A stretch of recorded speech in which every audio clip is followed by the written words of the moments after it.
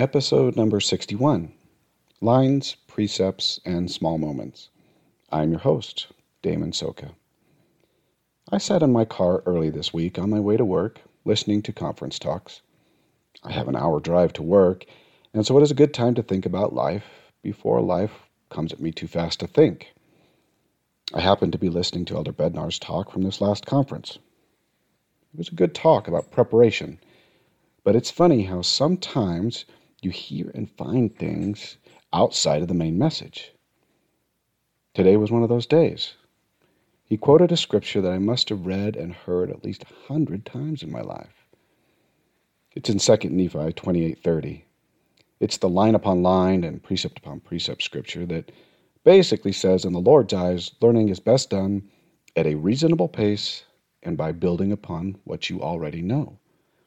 The idea that the Lord didn't bring forth the Book of Mormon and the Doctrine and Covenants and the entire church the same day attests to the thought that we need revelation staggered and tiered rather than all at once.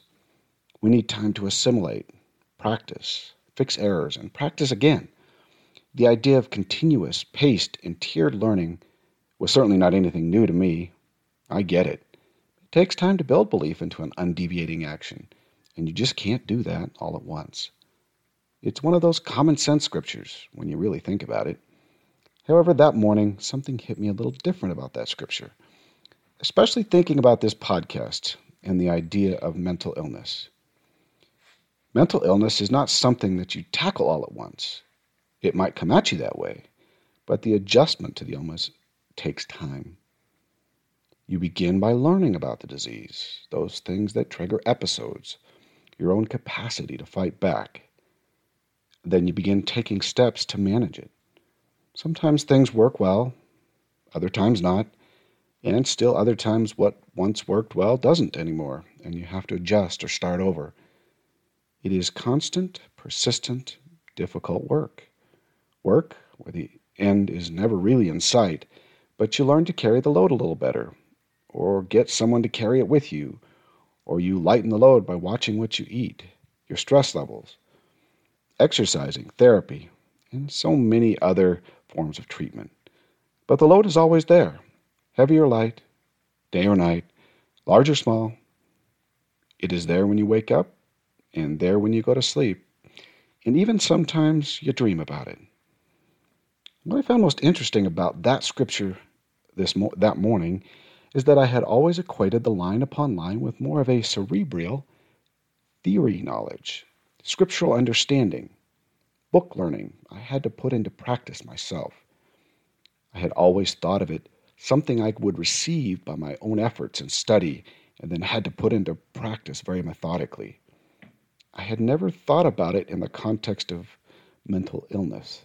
I'd never thought of it as being given a lifelong illness so that I could develop my life line upon line and precept upon precept. I do not ever think that I ever really thought of mental illness as incremental and tiered learning. Meaning that not only was the knowledge to come to me piecemeal, but that it would build upon itself. To be honest, I had always thought about mental illness as a trial to be endured with a smile on your face, and then be grateful for the day when I would be relieved of its burden.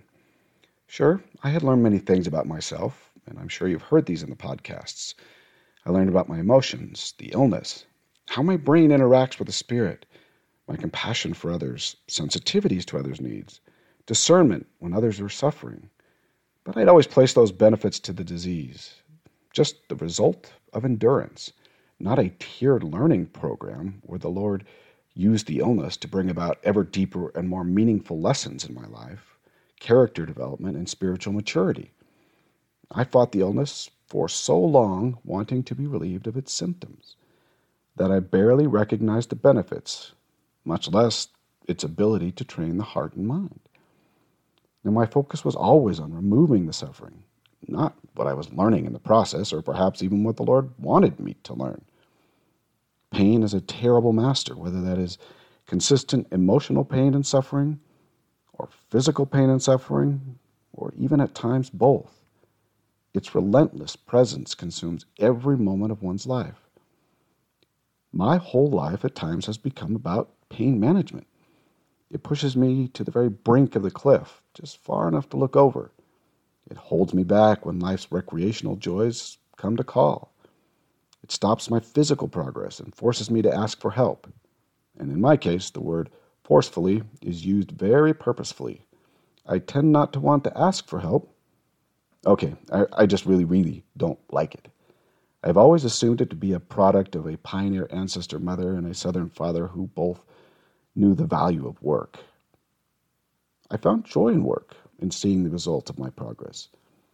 I have been in the construction industry most of my life, and in that world, progress is far more easily defined and observable. And now I am currently reduced at times to asking my 17-year-old son to carry a ladder down the stairs for me. I did that the other night, by the way. Mental illness, physical illness, and the like changes and teaches us in so many ways that we cannot learn by any other means.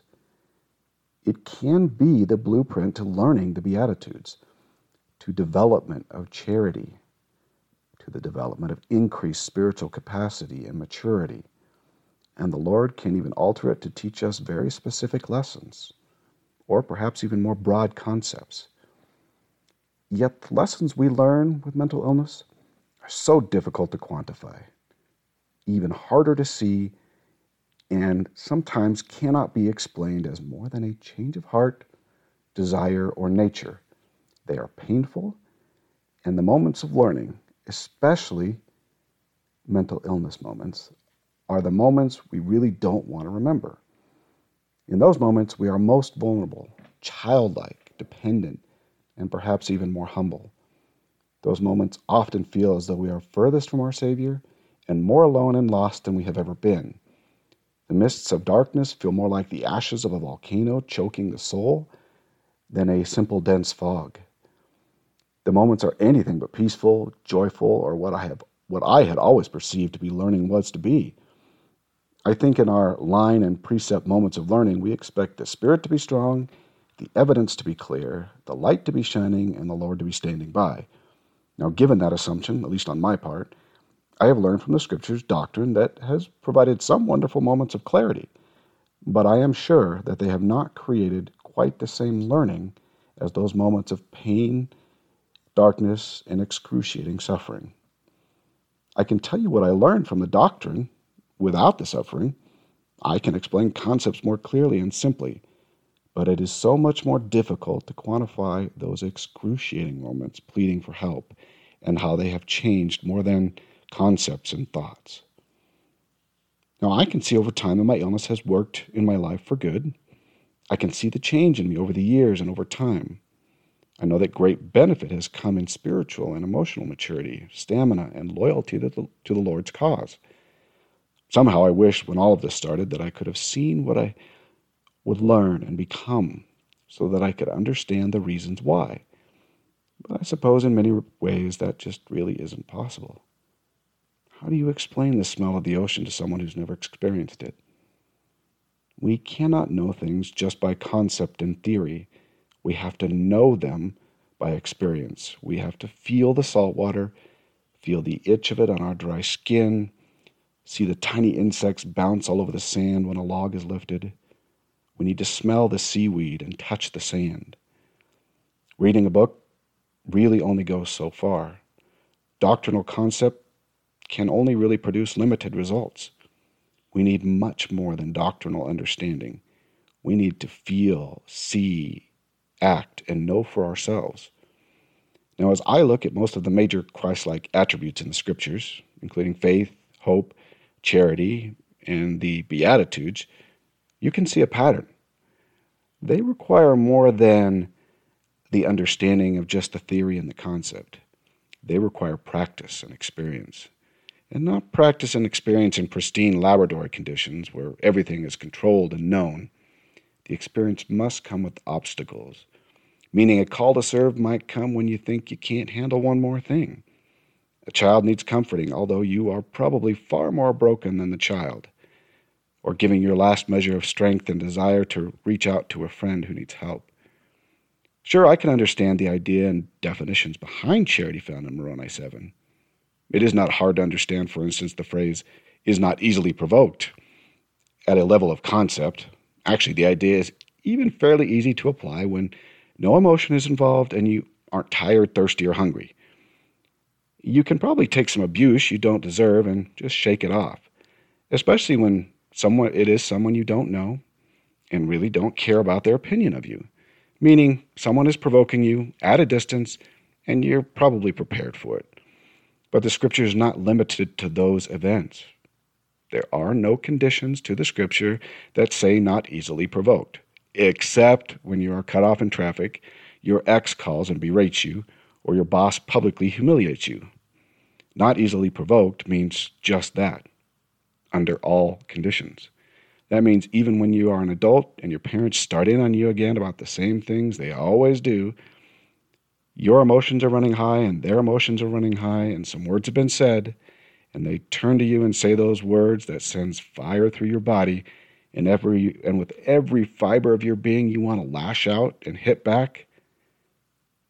At that moment, are you not easily provoked? At that moment, can you turn and find compassion and love for your parents and try to understand what they are saying? The Lord already knows what we can handle, and He doesn't really need evidence of what we can handle. What He needs for us is to be put in situations where we are pushed to our limits, to test the limits of those characteristics under pressure, and sometimes that means extreme pressure. I can think of no better pressure cooker than mental illness. Mental illness is a great place to test and deepen our character training. What better way to see who you really are and where your loyalties rest by making it difficult to go to church, hear the Spirit of the Lord clearly, or read the Scriptures, or really desire to do anything good, or even limit your emotional capabilities and capacities. The Lord knows that you can handle the world at full strength. However, you would learn very little, and strangely, when we are learning less, we have a tendency to stray more. Meaning, when we don't have significant trials for a longer period of time, the lack of a trial can become a trial on its own. When we aren't under some pressures, we have a tendency to wander and think less about spiritual matters. Comfort and plenty bring their own trials to spiritual development. Now, I know what you're thinking, because I've been there. Fine, I get it, but I could certainly use just a short period of that comfort and plenty trial. I know the feeling, but sometimes when we wander, even for short periods of time, there's danger we will not return. I'm not saying that we need to be under a constant crushing weight, but some pressure is a good thing. Then for me, there is the other side of the coin. I did not come out of those deeply troubled mental illness experiences feeling very whole and complete, feeling as though I have learned a great lesson. I often felt less complete than when I started. Bruised, broken, battered are just some of the verbs I would choose to use, and those verbs are mild. My learning experiences have never really felt like learning experiences. Maybe I have some incorrect assumptions and perceptions about what a learning experience should be on this earth, and I probably should have been given a clue when I read that the Savior learned by the things that He suffered. Learning by suffering does not sound like a classroom lab experience. It sounds more like a shoe in a dryer, tumbling in the darkness, constantly being thrown against some harder object, not really understanding the purpose of the hot air, the darkness, and the beating. So often learning does not feel like learning, and we don't perceive it to be a learning experience. I do not think that I have ever said once after one of my episodes subsided, "Wow, that was a great learning experience." I can see it now. I can see that learning experience now that I am in a more distant future. But then, my feelings were not about learning. Surviving? Yes. Learning? No. I suppose that learning comes in many ways, and often we perceive the pain and suffering rather than the learning. I did for a long time, and still do on occasion. There is no mirror to show me my charity level or my thinketh no evil level, and no way to understand how those levels have changed. The building of character traits changes the whole construct and the measurement tools, and so I have no way to maintain a level of character development and compare myself to a future self or past self. I can see evidence when I comfort someone I would not normally have, when I speak more kindly, when I'm more inclined to listen to the scriptures or conference talks, rather going to work rather than the terrible news of the morning. I can see small evidences of the change, but the change of nature itself changes me. And so I really cannot view myself in the two different states. And you know what? The change is often more imperceptible, meaning I feel no significant difference. To me, I only look older in the mirror, but still feel very much like myself. So what I guess I'm saying is that everything in life really teaches us. Learning is a continuous process, no matter where we are, whether we have a mental illness or not, whether we are deep in an episode. If we allow the Lord full access to our life to direct it, then He could teach us through those things that we suffer. Now, I suppose that we can also learn through those moments of plenty and comfort, but the lessons are less durable and poignant. Now, we do need rest. A mind and a body need rest and recovery in this world, and I don't think that we have to seek out suffering so we can learn. But we should not always take the easy road either. Sometimes we need to seek out a difficult challenge, service, and projects outside of our zone of comfort, rather than sticking to the known and comfortable. But seeking the actual suffering, it just doesn't feel right or make sense. Besides, we are likely to see our share of suffering without asking. But we can learn to endure it better, especially when asking for relief, and especially when the Lord has said no or not yet. We may not be able to fully recognize the lessons and the expansion of our spiritual capacities when the learning is in progress. However, we can ask to have eyes to see and ears to hear and understand what the Lord is trying to do in our lives. He may not and is not likely to give us everything, but He may give us enough to get through. What we should desire most of all is to never murmur our way out of an important learning experience. And we can actually do that. Murmuring stunts learning and progress, and the Lord may remove the learning experience to our detriment. So while we shouldn't ask for those difficult, heart-wrenching moments, we should not murmur them away either. In the end, I guess that my real point is that we need to view life from the perspective of learning. I'm not saying that in the midst of an anxiety attack or an episode of depression that we need to say or ponder what we're learning. That is probably asking a little bit much. But one can look into the past and perceive those moments where learning has occurred. And I'm guessing that you will find, as I did, that those difficult, deep moments of trial and burden actually produced the greater results. May the Lord always be with you at your side, and may you do your part so that He can do His. We will talk to you next week.